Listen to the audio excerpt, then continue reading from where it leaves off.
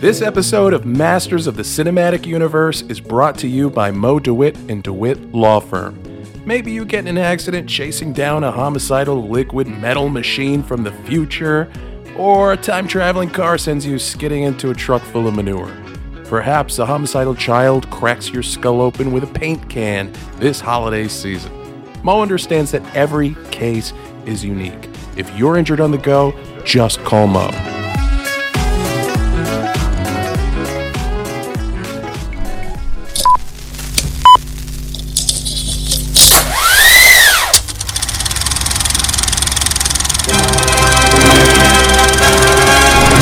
Hold your ears, folks. It's showtime.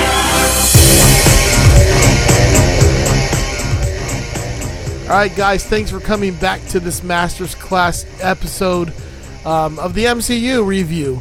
We're still in Phase 1, and we're on to the second movie now, which is the 2008 film, The Incredible Hulk. Ooh, Hulk smash. Which, could also be called Green Fight Club. That's true. Because it is a movie about a guy who gets physically violent and a personality he doesn't realize is inside of him. That's very true. So, Well, the MCU is still very much trying to find its footing here. We had a Hulk movie already by Ang Lee. Don't even. Right? Okay, but so Eric Bana was Bruce Banner. And I saw that movie on a bootleg DVD, like the ones that you would buy in the street in the city on the blankets and stuff. And it was an unfinished copy of the Hulk by Ang Lee. So the CGI wasn't complete. You had like animatics in a lot of the scenes. Right. And when you did see the Hulk in this copy, he didn't have pants yet. Like they hadn't animated his pants. So it was this big, ugly, naked Hulk. I probably would have enjoyed it more. I paid money in the theater. I wrote Better. Tim and John to see this movie. Better movie. That movie, and it was. I mean, there's just one thing to sum that movie up: mutant French poodle. Yes. That's yes. it. This Yeah. movie had a mutant French poodle in it. Two of them, no less. Yeah, that's true. Yeah. So, and you didn't see the Hulk. Was it an hour and a half in? I think it was an hour and a half in this movie before he turned green. Very darkly lit too. So once you Yeah. did see him, you're like, "Is that it?" Oh, it was. yeah. I can't. Oh, But I anyway. bring it up because the way that movie ended was the way that this movie began. So it felt like a Right. continuation. Which why? Like what? I know. Yeah, very very odd. yeah. So this movie was from 2008. It was directed by Louis Leterrier. Is that how you pronounce that? Leterrier? Leterrier, yeah. Leterrier. Yeah. And written by Zach Penn. This is what's most people refer to as the forgotten MCU movie. Mostly because you can't find it to stream anywhere.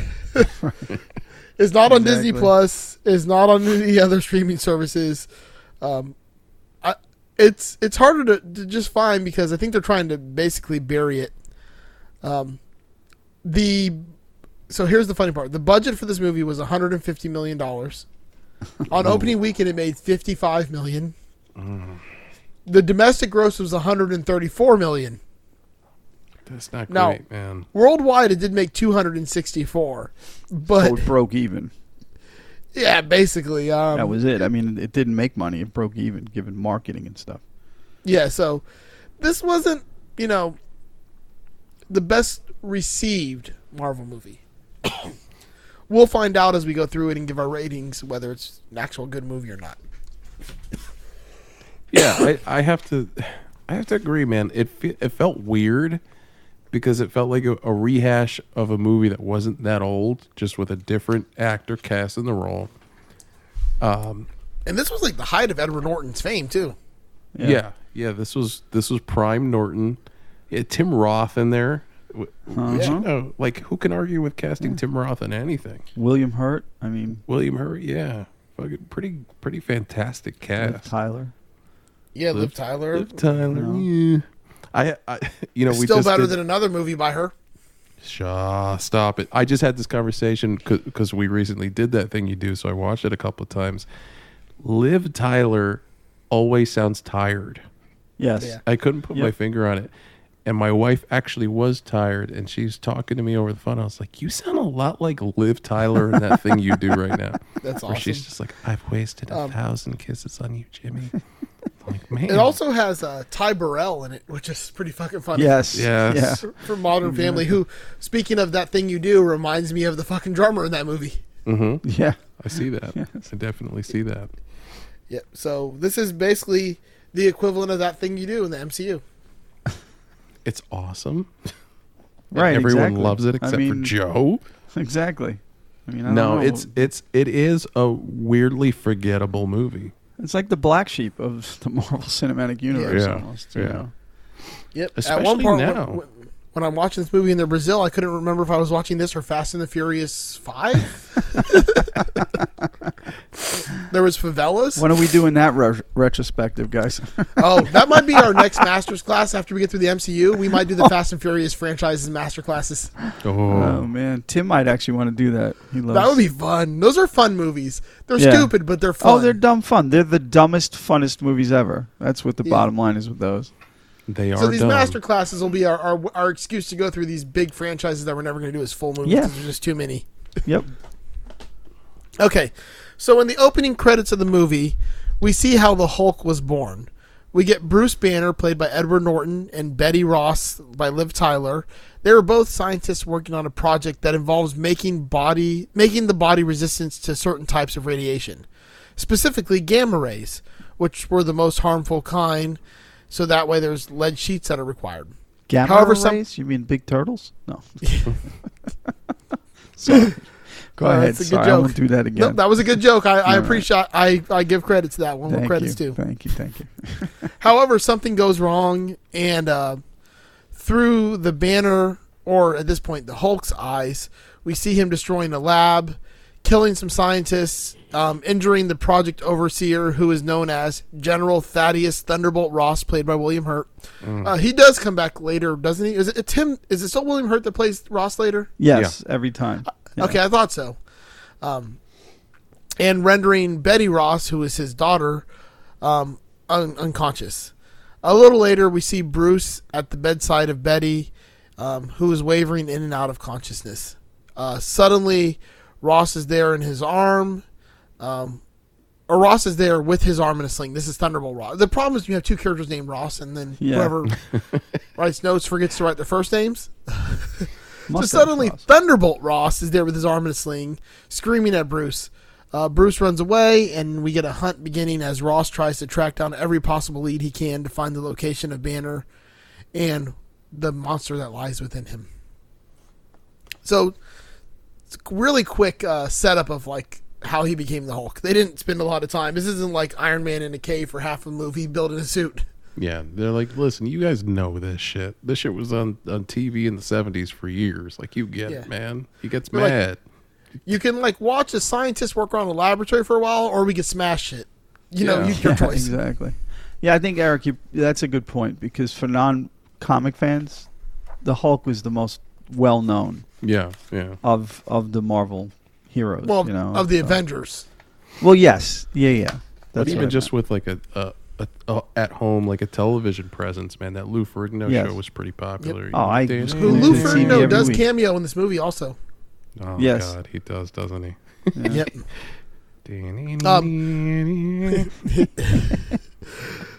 Throughout this movie, we get a timer counting down to how many days we've been without incident. At this point, it's 150 days, or 158 days, and we're now in Brazil. We see Bruce wake up from a nightmare where basically it's a recount of everything that's happened to him so far. He groans and then starts going about his morning routine, which includes feeding his dog Rick and trying to learn Portuguese by watching Sesame Street. Wait, his dog's name is Rick in this? Yep. Oh, fuck, man. That's He compares what he hears to a Portuguese-English dictionary. Too bad they didn't have Google Translate at this time. right. that sucks. I'm sorry. This is I'm checking in as the resident comic book nerd, but his best friend in the comics is a guy named Rick, and the fact that they named his dog Rick is just stupid. Well, the Continue. dog is man's best friend. That's true. All right, Yeah. I'll I allow mean, it. I like how you were cool with the butler being turned into a robot. Yes, I like that. But I like that very much. can't have a dog named Rick. No. He also is spending time learning relaxation techniques, which is an effort to control his heart rate and keeping himself from becoming too excited. He goes to his job, which is a day laborer at a local factory. He's handing out dry goods and cleaning up messes while avoiding the older, tough guys at the bottling factory. Occasionally, he helps out with the electrical aspects whenever something breaks, which just so happened to break today. As he's fixing it, he's joking around with the manager, but he cuts himself on a metal clip, and then blood starts to fall through the grated floors onto a belt. And Bruce starts to freak out, yelling for that belt to stop. Now, everyone, rightfully so, is confused because this is, South America. They don't give a shit about fucking regulations and There's no what's OSHA here, man. There's no OSHA. There's no FDA. None of that shit exists. This is Brazil. So Bruce wait a minute. You didn't say that right, Joe. Fast 9. This is Brazil. This is Brazil. Okay, I see what you're saying. Okay, fair enough. I got you. All right. So Bruce runs down and inspects that area where the blood fell. He cleans it up and gives it the all good. And as the belt starts and people start talking about this crazy gringo, no one notices that a drop of the blood fell into a bottle currently destined right, for I'm the gonna United keep States. going. He's a gringo. I love it. God, Doug, you're on fire. Are you sure? That bottle, I'm sure You're not gonna Human get Torch, Chris Evans? In fuego. I'm sure you're going to get to this in your notes where that bottle ends up. But Oh, yeah. the Stan Lee cameos in these MCU movies Oh, yeah. are Yep. such a fucking treat. Yes. And Stan Lee, it was such a fixture of the comics, and he was the editor in a lot of these comic books later on. So his voice, there's permanent real estate in my head where Stan Lee will always live. Every time I crack open one of these books, hello, true believers. It's just to have him in these films made them extra special. I concur. So, unaware that one of the bottles was contaminated, Bruce starts to leave, but notices that the same tough guys who usually give him a hard time are coming onto an attractive coworker named Martina. Bruce stops the action by asking Martina if she'd like to have lunch with him tomorrow. But the leader of the gang decides he's going to come up to Bruce. Now, Bruce cautions him in Portuguese by saying, "Don't make me hungry. You wouldn't like me when I'm hungry." Which I feel like Snickers kind of got in on this later. Yeah, right? Yes. Confused, Bruce goes over this just as the manager starts to come by and enables him to escape a beating and head for home. He stops along the way to pick up a package from someone. And once he gets home, Bruce boots up his homemade computer and makes contact with somebody named Mr. Blue in America. Together, the two of them are working on a cure to Bruce's little problem. And after dicing up the package of flour and applying its juice to its blood, Bruce regretfully types, "No change," to which Blue types that he should come to New York and get more date contamination levels, exposure rates, types of radiation, the whole works. He glances at a photo of Betty that he keeps with him and regretfully says that he can't do that either, and he just decides to power down for the night. Meanwhile, at the Pentagon, Ross is receiving a report from his chief assistant, Major Kathleen Spar, played by Christina Cabot. There's an old man in Ohio who died after gamma poisoning from a fruit drink that came from Brazil. Now, this man is Stan Lee, the Marvel creator. Excelsior! Ross then quickly orders a team down there the next day. They put together this with no small amount of efficiency by his old army friend, General Joseph Greller, played by Peter Mensa. The team is then headed up by a Russian-born but American-trained Emil Blonsky, played by Tim Roth. Ross informs them that their target is a scientist who has stolen military secrets, and he will definitely be a fighter if he's cornered. They fly down to Brazil. Bruce then gets a message from Mr. Blue saying that he may have had success, but he needs Bruce's blood to be sure. Bruce is pretty reluctant about this, but carefully sends it off to him. That night, Bruce is sleeping soundly, and Rick starts barking. Meanwhile, the commandos have taken up position outside, and they're scanning the room with a camera. Rick promptly eats, or tries to, but, which Rick eats. He eats the camera, sorry. Disgusted, the commandos blow off the door and trank the dog, firing a dozen tranquilizers also at a sleeping Bruce Banner. They whip the covers off, and they notice that it's just pillows. They start hitting the streets and find a rope attached, and they get a little ahead of Bruce, who is hiding behind the apartment of Martina just below him. After giving them a few minutes, Bruce hits the ground, but is immediately spotted by Blonsky. He makes a run for it, going across rooftops, up the sides of buildings, and at one point narrowly misses running into a too shocked to move Ross's arms. As he's running, he manages to crash into some people that turn out to be that same gang from the factory. They join in on the chase, and Bruce ducks into the factory to lose them all. But unfortunately, the gang spots him, and they see the chain swinging, and the troops see the gang. So the gang catches up with Bruce. They start pummeling him, ripping off his backpack, tossing it aside as he starts to beg them stop because his heart rate is getting too high. He's yelling out in Portuguese, "Me, angry, very bad." The leader laughs and moves in for the kill while the troops are also nearing the fight. But suddenly we see a green flash from Bruce's eyes just as a dart hits him. They blame Bruce and start in again, but suddenly the leader is thrown 100 feet through the walls and the other men start screaming. The troops can't make out what's happening on the inside, but Ross does hear the audio feed and begins yelling at them, "Shoot, go live, do something." They switch to live rounds as the last of the gangsters are finished off and the creature turns to leave.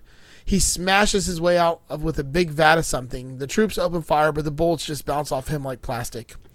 The creature roars and starts in on them as Blonsky tries to get into a higher position for a better view and a better shot. He finds, just as the last soldier is finished, that he can take a shot, but the creature notices him. We get a bunch of shadows passing, and suddenly Blonsky is face to face with Hulk. Hulk picks up another vat and slams it down, and Blonsky goes flying as Hulk heads for the jungle. He pauses only to give a victory roar.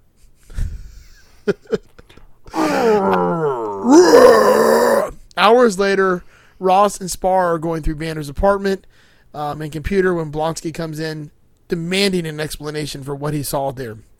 Ross says that he did a good job and he should just tell his men to pack up because they're leaving town. So we get this first kind of Hulk scene, our actual where we see the Hulk, but we don't really see him because there's a shit ton of shadows and it's really been hidden. Yeah. But we know Ross knows where he is. He's found him now. They've triggered him. He's become the monster he didn't want to become. It's funny how they were still in this kind of, this is what you would expect during this time period, or even the 90s, let alone 2008. Where it's we're going to show the Hulk a little bit at first, but just in the shadows and make him super scary. Now, Hulk in a movie, they literally cut to Homeboy in a diner eating pancakes. Yeah. Yeah. And he's like, "Hey, guys." It's such an opposite feel, the MCU now, the way they treat this character in particular. Then it almost feels like they still didn't know what to do with the Hulk at this stage. It was just do a similar movie to the one we did, they did a couple of years ago. Just kind of, I don't know, he's got to fight someone as strong as him. We don't have the French poodles anymore. They did Abomination. Honestly, I really like the Harlem Hulk known as Luke Cage. Luke Cage is strong. I'm he's very strong and bulletproof. About, She-Hulk coming to Disney Plus very soon. Yeah. Yeah, they're shooting it already. Cool. They're wrapped already. Yeah, man. But yeah, it just still feels middling. It still feels like we got to do what you expect, which is he gets mad, he breaks shit. He's Hulk smash. Very King Kong. You know what I mean? They're still doing that whole thing.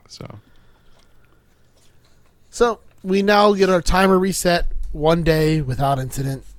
Bruce wakes up beside a waterfall. He's not really sure where he is, but he sees his pants hanging off of him, really torn.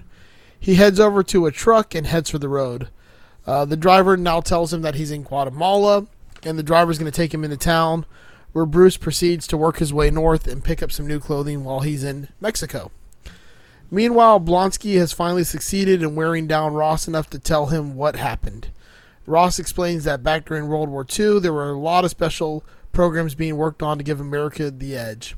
Almost all of them were under an infantry weapons development program. One of them was a program for biotech force enhancement, more commonly known as super soldiers. Another little sneak peek to what may be coming down the line. Easter egg, you sneaky bastards. I know what you're doing. About 5 years previous, Ross had dusted off that program and began trying to put it together again. He recruited Banner and his team to work on it, but then something went very wrong, or very right, depending on how you look at it. In either case, the end result, according to Ross, is that Bruce Banner's entire body is now, in his opinion, the exclusive property of the U.S. government.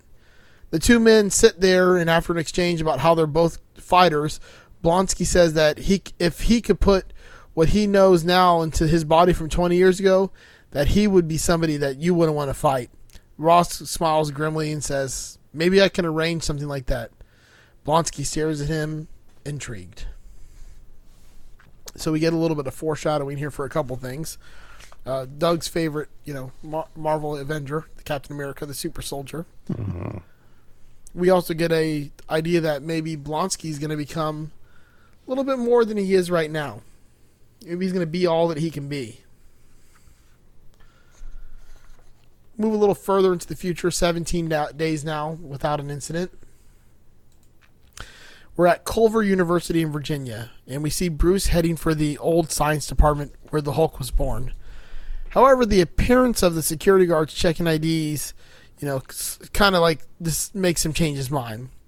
Deterred, he heads outside and sees a building housing all the science teachers. And who should come out of this building but Betty? She's chatting amiably with a friend of hers. He stares stupidly at her as she eats outside. And then she looks up towards him and smiles. He ducks behind a tree. Yeah, because that always works. But she actually was smiling at her new boyfriend, Leonard Samson, played by one Ty Burrell. He's a psychologist extraordinaire. Now, both deterred and defeated, he heads to an on-campus pizza parlor where the owner, Stanley, played by Paul Soles, who was an old friend of his. Bruce asks about Samson, which I'm sorry, my mind just went blank there. He also asked for two more things: a place to stay for a few days, as well as a job. The next day, we see him delivering pizzas in his old uniform, and one of those stops happens to be to a science lab, where he talks to a guard. This guard is played by Lou Ferrigno. Now, to pause real quick, we touched on Leonard Samson, who is Betty Brant's new boyfriend in this movie, played by Ty Burrell from Modern Family. Yep. Leonard Samson is a character in the comics called Doc Samson, and he's like a more regular-looking Hulk, like just real muscle-bound, but he has green hair. Oh, nice. So just imagine homeboy from Modern Family just shredded with like long flowing green hair. It's the funniest thing in the world to imagine, but that's who he's playing. Yeah, like a pre superhero version of that character. So it's pretty cool. I like that. Yeah, another little Easter egg. It's kind of neat. So Lou Ferrigno lets him upstairs. After he gets up there, he bribes the head computer genius with the pizza he has, and he gets on one of the computers to look for data on the experiment about him, but there is no data there. At this point, Bruce contacts Blue and tells him the bad news, and then he gets out of there. Later that night, Bruce is getting ready to leave, and Stanley is getting ready to close up when the two final customers come in. It's Betty and Samson. They begin chatting with Stanley as an unaware Bruce comes down the stairs. Just as Stan consents to making them a pizza, Bruce opens the kitchen door and sees Betty, who sees him also. Her mouth is open in shock, but she looks again. But when she looks again, Bruce has already taken off. She runs outside but doesn't see him hiding behind a dumpster. And once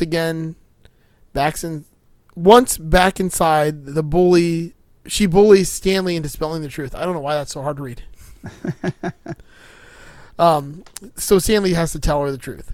A while later, we see Bruce walking in the rain on a highway with a theme song playing, hopefully. And then Betty pulls up behind him. He sees her and she runs to him, but like she's begging him, don't go. Soon they're pulling into the house that she shares with Samson. Damn shit elevated quickly, apparently, because this has only been 200 days, maybe? Mm-hmm. Yeah. And she reveals that she has a present that she kept for him. All of the data from their experiment on a nice little portable drive. How he convenient. tells her, huh? How convenient. I know, right? He tells her that he can't stay, but accepts her offer of money and a ride to the bus station in the morning. Meanwhile, we see Thunderbolt Ross pulling a serum out of cold storage and preparing Blonsky for injection, which he does warn will hurt. For his part, Blonsky just grins his teeth and tells him to go on with it. The next day, Bruce and Betty are walking through the college campus to the bus station when Betty pauses to fix his Bruce shirt, trying to make him a little more fashionable. As she does, though, he sees a soldier move from behind a column of one of the buildings and tells her to get as far away from him as she can. He bolts as that soldier moves in. She looks around for the command vehicle and convinces, her dad, Thunderbolt, to come out and begs him to stop. He ignores her request, though, and orders the rest of the team to move in. Bruce ducks into a library and removes his pack.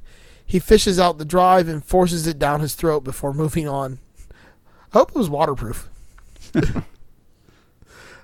However, the pause has caused the soldiers to be able to catch up to him, and they trap him in an overpass as Blonsky moves in. They fire 2 canisters of knockout gas into the bridge, but Brilliant Banner does, at that point, transform and leaps out. He begins fighting the soldiers, leaping all around them and crushing their vehicles. But Blonsky moves in and leaps around the Hulk like a mosquito. He starts peppering him with rounds from a grenade launcher. He gets the Hulk to follow him into the path of 2 sonic blasters, which pepper Hulk with sound waves. Unfortunately, Hulk sees Betty crying out and manages to take them apart using the nearby sculptures. Blonsky gets pissed off and approaches Hulk and gets slammed into a tree and nearly breaks every bone in his body. That was brutal. Yeah, it was pretty bad. That was well done CG, and it was friggin' brutal. Yeah, I'm just a fan of sport. Well, that's a little teaser. Ross orders a helicopter just as Betty's running towards Hulk. Hulk throws part of the statue at the chopper, which crashes and makes a huge inferno that envelops the Hulk, who then, covers Betty to keep her safe from it. Though she does go unconscious. Hulk looks at Betty and sees Ross standing there with Spar. He snarls at Ross, turns, and heads off. Later, we see Ross's team taking everything Betty owned out of her house, as Ross tells Samson that he did the right thing by calling Ross. What a little bitch. In turn, Samson calls Ross the bigger threat. He's trying to well, I only did it because you're a bigger threat. Because Hulk actually protected Betty, whereas Ross put her life in danger. Ross says that her safety is his utmost concern, but Samson says that his best feature is that he always knows when someone's lying, and he now knows why Betty never talked about him. So this is a kind of a cool little fight scene we get here. We get Hulk smashing shit, throwing things around, breaking things. We were introduced to the charismatic Ty Burrell. Yeah. He's not even that much of an attractive man, but he just so much charisma. Yeah. I mean, this is what you want out of your Hulk movie. You want some smashing, some CGI fuckfest, and it looks pretty good. I mean, this Hulk that they animated is a huge improvement on the Ang Lee Hulk. Yeah. It looks mean and it looks like kind of shredded, whereas like that Ang Lee Hulk just looked like sort of thick and dumb. Like this one looks menacing and angry, and Yep, it's like the big green machine. Yeah, man. Like, I'm not mad at it. In fact, I was going to mention this earlier. The MCU has a pretty lengthy list of movies at this point, and it's hard to watch all of them in earnest. So some genius cut all the movies down to make them episodic. So it's like season 1 of the MCU, and you get like an hour. Like it's like you're watching it on HBO, basically. Right. It's kind of like what we're doing. Kind of like what we're doing, yeah. So you get bits of this movie, but you don't have all of it. And Yeah. it kind of jumps around from movie to movie within the phase. So you get a little Iron Man, it jumps to the Hulk, jumps to Cap, and when you watch it that way, when you get the really good parts of this movie, it is good, it's decent. But when you sit through the other half of it, you're like, oh god. Yeah. So later that night, in the North Carolina mountains, the Great Smoky Mountains National Park, which I actually know where that's at because I've been going there a lot lately. Betty wakes up in a cave to the sound of a thunderstorm. She sees Hulk staring down at her curiously and screams. He jumps and comically hits his head on the ceiling of the cave. But she does calm down. We get a lightning strike, which Hulk then screams at and throws a rock into the sky because this is a new challenger to him. Which is ironic because it's kind of foreshadowing for the fact that he will fight Thor eventually. He's yelling at the lightning, and Thor is the god of lightning. Betty again calms him down, reassuring him like a mother would a frightened child. Eventually, he does go to sleep. The next morning, she and Bruce wake up and drive into town, where Betty gets them a motel room, and Bruce takes a shower and coughs up the data chip. Betty grabs him some new clothes, and together they go get a used car with cash they got from a pawn shop by pawning her old mother's necklace. As she's paying, though, Bruce uses a public computer to send the data to Mr. Blue, a.k.a. Samuel Stearns, at his Empire State University email address. Even worse now, Ross's team, with the help of Strategic Homeland Infiltration Enforcement and Logistics Division, better known as S.H.I.E.L.D., is able to capture this email and figure out where they're heading, the Empire State University. Meanwhile, Ross, who is now checking in on Blonsky, who previously had more broken bits than the Titanic, is shocked when Spar shows him a fully healed Blonsky, who is now pissed off and ready for round 3. Back with Betty and Bruce, we see them heading for New York when Betty asks what it's like when he changes. Bruce's answer to this is that everything is just more amplified. It goes up to number 11. It's like he's the bass player from what's the bass player or guitar player in Spinal Tap? I think it was a guitar player. Oh, my amps go to 11. But wouldn't you just make 10 louder? Yes, but they go to 11. So Betty points out that there's something there's something still there that's him, using like the ability for him to recognize her as evidence. So maybe if Bruce could learn to control it, but Bruce intercepts her saying that he wants to get rid of it. The next day, the pair are in line at the Verrazano Narrows Bridge when Bruce notices a police checkpoint. They get out, sneak around to the back of the truck, and head down the docks, where after one boat ride, they find themselves in the city and get a cab to ESU, which turns out to be the most frightening ride ever and has Betty screaming obscenities at the I can't say that word. The cab driver. Can I just pause you real quick to say something about this fucking Verrazano Bridge while we're on the subject? That fucking bridge was apparently structurally unsound for like 15 years. And I drove across that thing all the time. And all I could think about was like, all they talked about was like, yeah, technically, like, we're still driving over this thing, but it could collapse at any moment. And they were building like the new Verrazano Bridge next to the old one. So I just look over at the new one that wasn't ready yet. Like, I'm going to die today. Is that the one that goes to Staten Island? Yeah, it'll get you. Or it'll hell, get you. as we say. Yeah. Pretty much. Yeah. Staten Island, not a great place to go. But Well, I mean, it is if you're a vampire. Or a racist. Did I say that out loud? I'm Or sorry. a racist vampire. Exactly. I can't believe I said that out loud. or It's Pete also where Davidson. Wu-Tang. It's also where Wu-Tang came from. Yeah, Wu-Tang, Pete Davidson, Right. or those guys from Impractical Jokers, man. Yeah. Staten Yeah. Island's got a lot to offer. Yeah. Fresh Kills Park. Yeah. Which, who the fuck names anything Fresh Kills? Like, what the There's hell a is lot that? of kills. There's a lot of different kills in New York City. A lot of murder. It's a in weird Staten Island. name for I some think shit. it actually goes back to the Revolutionary War times, I think, but I'm not sure. All right, so back to the joke here. As they're crossing the bridge, she starts screaming obscenities at the cab driver, and Bruce says, "You know, I can show you some techniques to manage your rage a little better," which is pretty funny. It's the one comic point in this movie. Eventually, they do get to ESU without murdering the cab driver, and they meet a small, quiet, and unassuming young man known as Samuel Sturms, played by Tim Blake Nelson. Being thrilled to meet both of them, he brings them up to his lab and immediately starts talking, where he warns that if they miscalculate too high, the dose could actually kill Bruce. In turn, Bruce warns that if the dosage is too low, it could be dangerous to Stearns. Although Stearns just laughs us off, not believing him. I mean, who could, though? Like, who believes he's going to turn into this weird green monster? Regardless, they set about recreating the experiment with very little trouble. They managed to draw a Hulk out and inject the antidote as Betty struggles to keep Hulk from lashing out. The antidote takes effect and Hulk reverts back to a hyperventilating Bruce.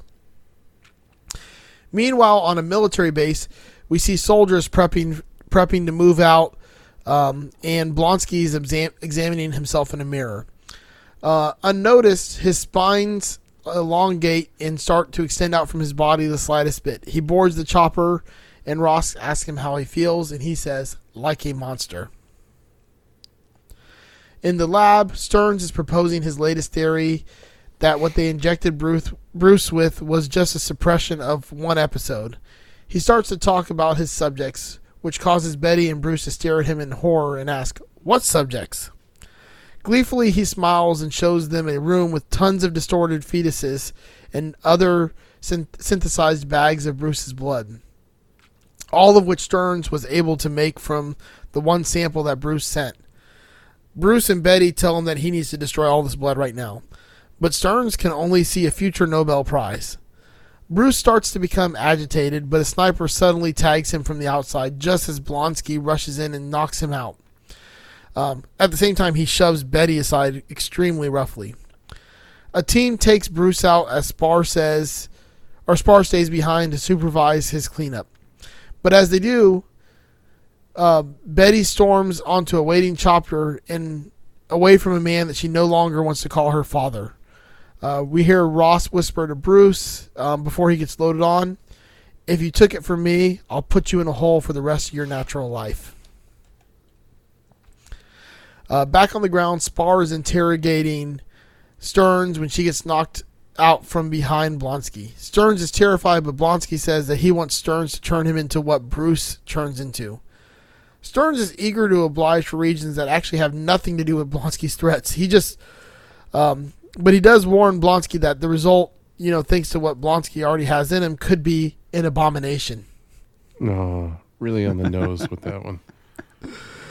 Blonsky lifts Stearns to the ceiling and says that that counts as informed consent, and the ball starts rolling.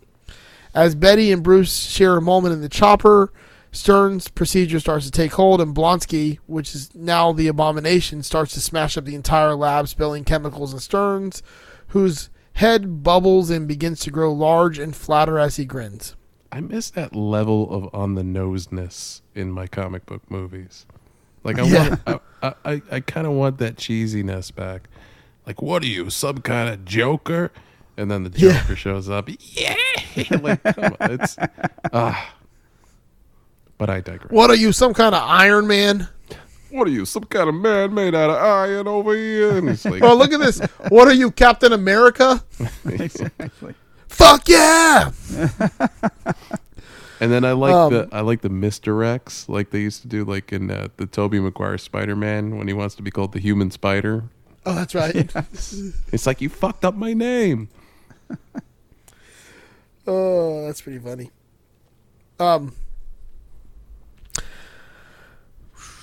Blonsky leaps outside and starts tearing up the streets and any soldiers that are left there. And one of the soldiers gets a message off to Ross that the Hulk is loose. Ross looks over at Banner, though, who appears just as shocked and says that that's impossible. They do manage to get a visual on screen, and they see the Abomination tearing apart the city. Bruce realizes at this point only one thing can stop that, and Ross, surprisingly enough, agrees with him. They move over to the where they're at and open the back door. Betty begs Bruce not to do it, saying that they don't know if he'll change, but he says he has to try. They kiss each other, and then he allows himself to fall backwards. He passes the level of the buildings and manages to say, "Oh shit!" Then all of a sudden, smash! A huge hole appears in the middle of the pavement, down the street from the Abomination. The Hulk slowly pulls himself from the hole and roars. Blonsky hears this and grins, and we now have two monsters running towards each other. You know, Joe, I actually have I have what Betty Brant said to, as part of her speech there in that scene. Do you remember it? She goes, "Can I say something?"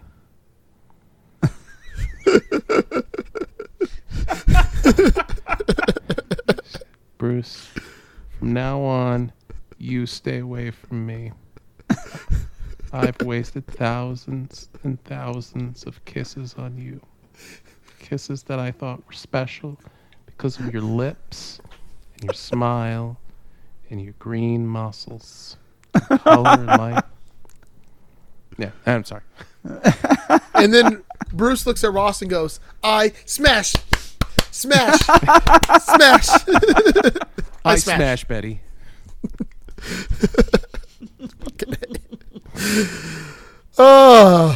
So as the two monsters run towards each other in the street, they leap and collide in midair. Blonsky is carrying the way, dazing Hulk slightly and punching him down the street. However, Hulk just shakes it off and then decides to tear a police car in two and launches it at the Abomination. Blonsky takes the hit and then unleashes one of his own. He punches Hulk through a building all the way downtown.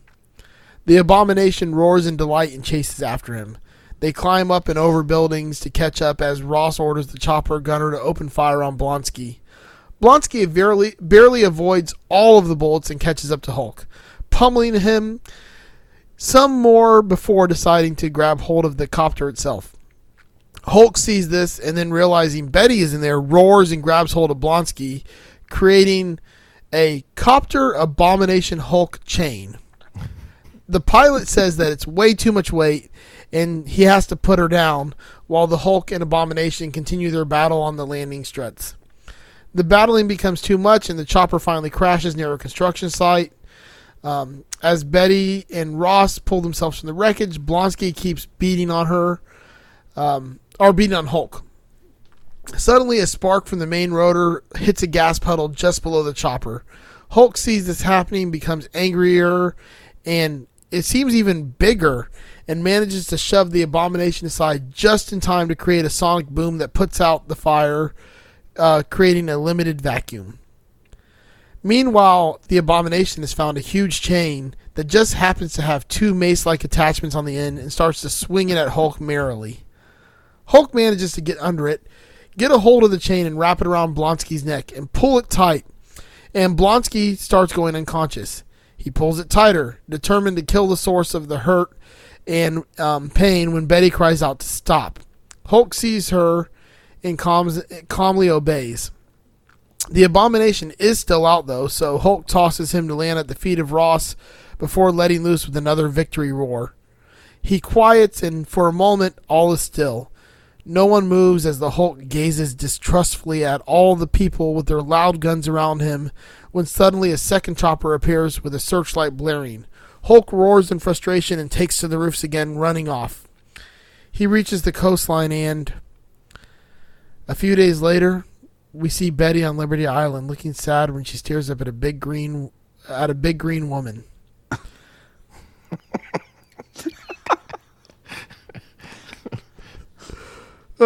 We hear a beep from her back pocket, and she pulls out a camera that she had gotten while on the run with Bruce, and sees a picture of him not quite smiling back at her beneath the words "low battery." The camera suddenly powers down, and Betty sighs, saddened by the loss of the one proof that she had of their time together. So that was our big fight scene in this movie. They tore up some of New York, because that's kind of like a theme we're going to get through these movies, is the destruction of New York. Yeah, somebody's pissed in New York. Yeah. We get the introduction of the Abomination character, which we do see him later, right? Isn't he the one that in Shang-Chi that wanders? Makes a little cameo. Yeah. And they fixed him up. He looks more like he should. He does. Yeah, he has like the weird like gills on the side of his face and shit. Yes. Yeah, man. So, I mean, New York is very Marvel. Like, you had DC and Marvel as your two main comic companies, whereas DC decided, like, we're going to make up all our cities, like Metropolis and Gotham and shit. Marvel was just like, hey, New York City, that's where we live and work, so fucking guess where Spider-Man lives, motherfucker? Queens. Yep. It's a very New York-centric franchise. Absolutely. Yeah. We now see 31 Days Without Incident. In Bella Coola, British Columbia, we see a shack set up deep in the mountains. Inside, we see Bruce addressing an envelope to Betty. When he's finished, he opens the flap and puts her mother's necklace inside, making sure not to be rough with it.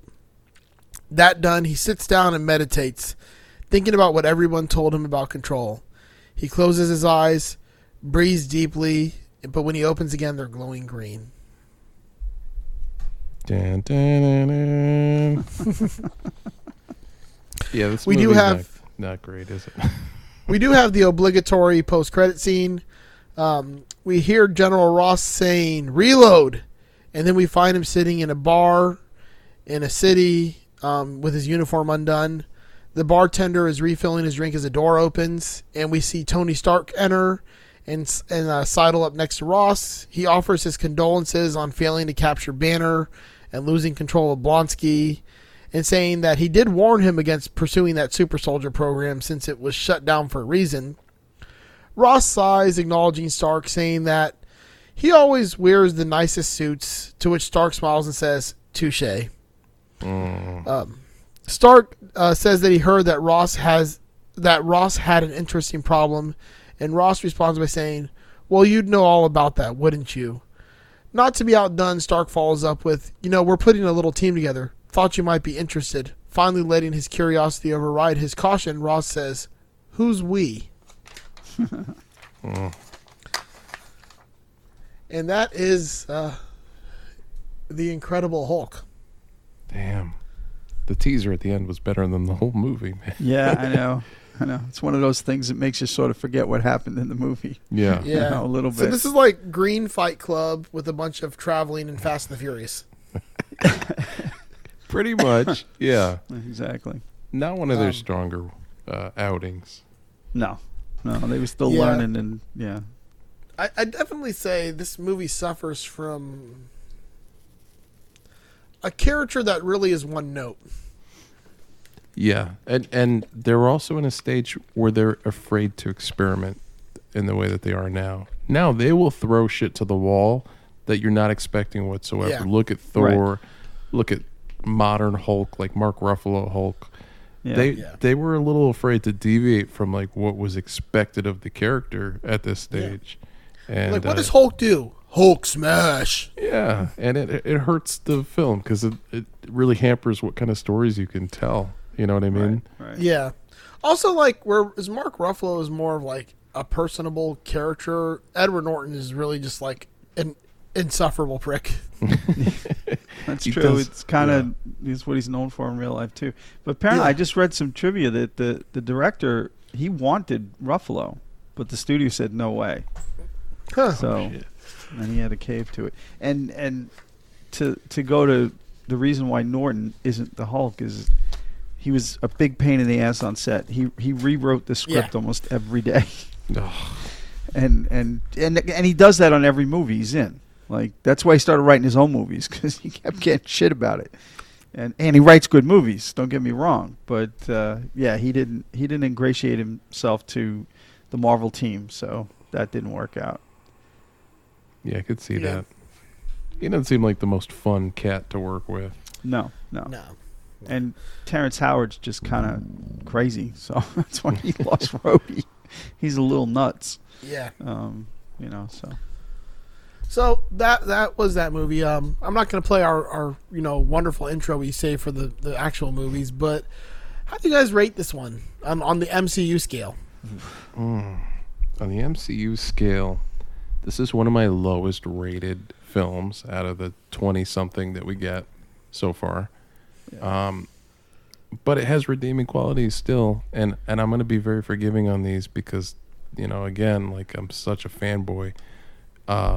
It's a Hulk movie, doesn't do a lot, get a lackluster villain. We get the Betty Brant-ness of it, which is a nice nod to the comics.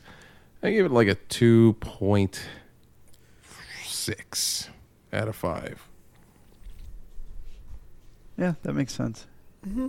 I can see that. I'm sort of in the same boat, same description. For me, it's probably my least favorite of all the movies. Because even the bad second Thor movie, I have a special place in my heart for. I don't know what it is, but maybe it's Eccleston it's got Thor in it.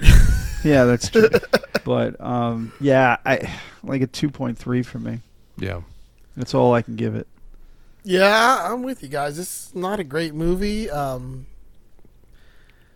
It does have a couple cool things. The cast is like one of the better parts of this movie, right. Even though they weren't utilized correctly. Yep. They were there. They showed up. They showed I don't know. Like I said, it's bad when I can't tell the difference between, Paul Walker hiding in Rio versus him hiding in Rio because there's so many same beats from that. Yeah. But... Yeah. And the CGI fuckfest galore, man. Yeah. Like, it's hard to even tell what's going on. Your hero and your villain look almost the same in every shot. Yeah, there was a lot of motion blur used. This is probably also, for me, one of the lowest rated Marvel movies. I don't know if it's going to be the lowest, but it's down there. Like, it's pretty bad. I'd probably say like a 2.1. Yeah. That makes sense. It works. I'm just leaving a little room to go lower if I want to go lower, but I don't know if I will. There's going to be other movies that are around this rating, but it's pretty bad. Yeah. Yeah. This is a tough one, man. This is a tough one. I'm glad they were able to recover from this and continue doing cool shit because this could easily have tanked like what they were trying to do. Yeah. The MCU, as it were, was still young enough that. We've seen Batman franchises get killed by a bad movie. So, no Excelsior on this one. Yeah. No true believers for the 2008 Incredible Hulk. It stinks. It's bad. I don't know what happened. It stinks. Yeah. There you go. All right, man. Well, fucking... It's fun getting into this. What's coming up next? We're still at phase 1. We're gonna look at what, Iron Man 2. Yep. Iron Man 2 will be the next phase 1 movie that we drop down. You should have got this movie on the same day we give you Iron Man 1. We'll give you both those episodes, and then the next 2 episodes we will give you will be Iron Man 2 with Thor. No, isn't it Avengers? No, we get Thor. We got first. Iron Man 2, Thor, then Captain America, first Avenger, then Avengers. Oh, right. Yeah. Okay. I forgot, Yeah. Which your favorite? Yeah. We need that first Thor movie where his eyebrows are a totally different color than his hair. And that's all I almost can focus non-existent. on for fucking 2 hours. Yeah. Exactly. It's hard to watch now because of that. Yeah. It really is. So. Yep. So we're going to thank some folks? Yeah. All right. We'll do that now. So Let's we do want to it. thank our Patreon members. Fantastic group of people. They support us every month, and it definitely helps. We'll start with Hannah Christ, our founding Patreon member. I hope you're having fun, honey. She's in Disney right now. We got Mr. Peter Bianco. from the Tone Jerks podcast and the Second Button podcast, Mr. Brian Gower. From our podcast, Just Surprise Me, Joe and myself, our co-host, Will Lehue. And Mr. Tony DeGraw, just a wonderful human being. From the Signal Path podcast. Signal Path, I have that right there, the Facebook and podcast. Yes. As well as the soon-to-come Texas State Boggle Champs podcast. It was going to be the That's My Purse podcast, but somebody already took that. Oh, damn. Of course. Damn. Of course. And we have Mr. Michael McVeigh. Thank you, everyone. We really appreciate it. Thanks, guys. Yep. We do. We do also have some sponsors, Eric. Yeah, I'd like to, as always, thank Mo DeWitt and DeWitt Law Firm. If you're injured on the go, just call Mo. Also, this month we'd like to thank the Pinball Lounge, and yeah, we've talked about it, in this episode, in the previous episode, but they've got their Rush Pinball release celebration. Check that out. They have their website, which I will read to you now. It is thepinballlounge.com. Very cool stuff, man. I play their pinball machines at Hourglass Brewing, and I'm a sucker for that stuff, man. If you can theme something out and I could feel like a little kid again, like it's amazing. I showed you we have a Ghostbusters one at our movie theater here. Yes, that's dude. cool. Oh my God, so much fun. So yeah, thanks to Mo, thanks to Pinball Lounge, thanks to Hourglass Brewing, and thanks to you for listening. Yeah. We'll see you guys on the next Masters class. Lights. Camera. Fuck off.